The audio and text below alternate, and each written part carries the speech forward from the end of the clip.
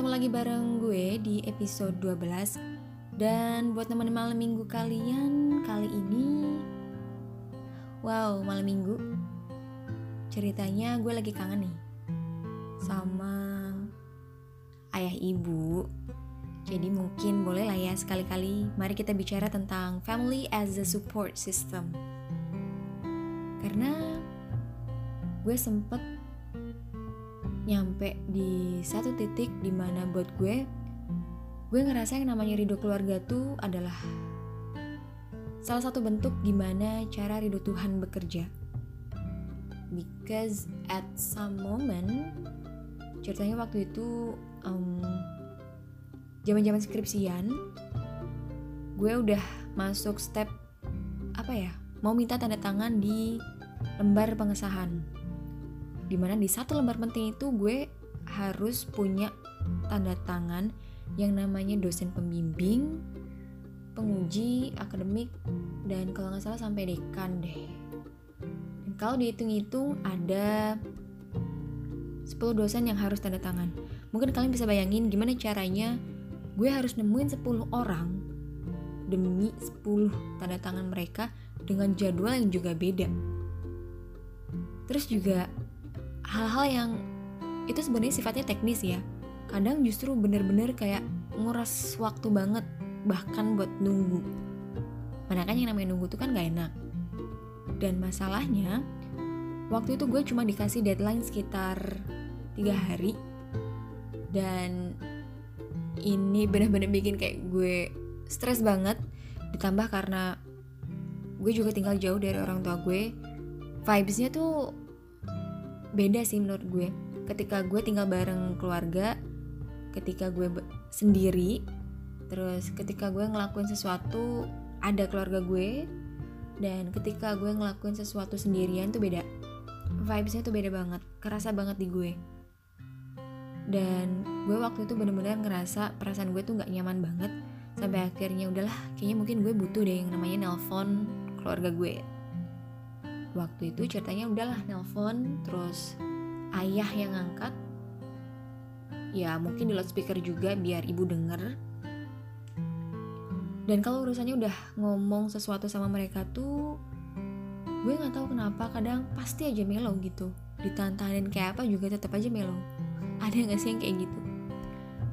Ya intinya mah obrolannya tentang minta doa supaya dilancarin. Ya ngobrolnya sih gak sampai 10 menit, tapi melownya itu loh, gara-gara kangen sama mereka jadi berjam-jam. Ceritanya ya udah singkat, besoknya gue ngampus. Ya udah dengan segala perasaan yang gak karu-karuan banget deh. And you know what?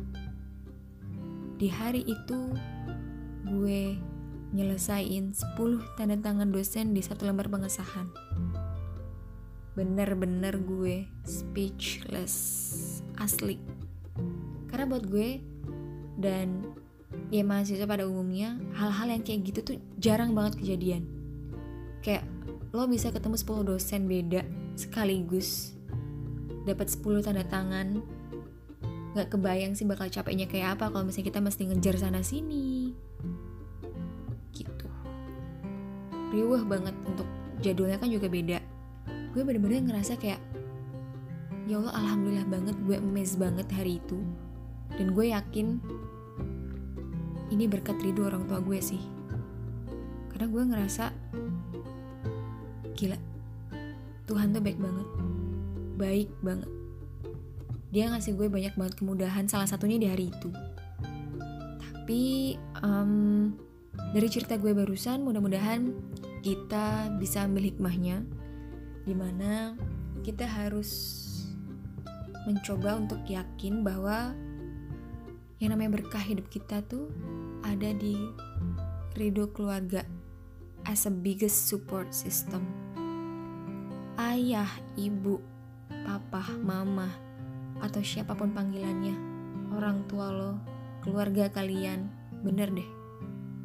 Ya kadang kita sebagai anak suka beda pendapat gitu kan sama orang tua, kayak debat for some things.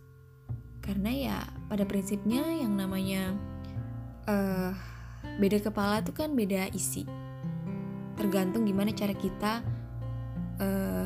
mau nyikapinnya, ya kan?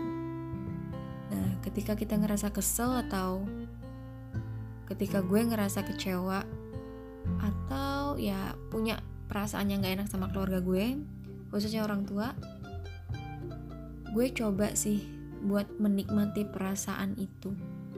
Seperti yang udah gue bilang di episode sebelumnya, yang namanya stress healing orang tuh kan beda-beda. Nah, caranya gimana? Kalau gue selalu berusaha buat nenangin diri dulu, me time dulu, take a deep breath, dan gue coba buat ngerti kira-kira ini maksudnya apa. Walaupun kadang ya masih aja gedek gitu loh. Cuman gue selalu mikir, gue pantas gak sih kecewa sama mereka?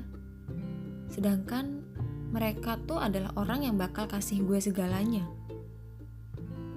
Dan gue ngerasa gak fair aja sih kalau gue kesel lama-lama sama mereka. Karena ya memang setelah gue ngalamin banyak hal di hidup gue ngerasa cuma mereka sih satu-satunya support system yang gak akan ninggalin gue dalam keadaan apapun. Berkah hidup gue ada di mereka. Dan menurut gue gitu sih cara ridho Tuhan bekerja, berdasarkan pengalaman gue. Ya semoga dengan gue nyampein hal ini ke kalian, kalian lebih bisa menghargai waktu bareng keluarga sama orang tua. Karena cuma mereka the biggest support system yang gak akan ninggalin kalian.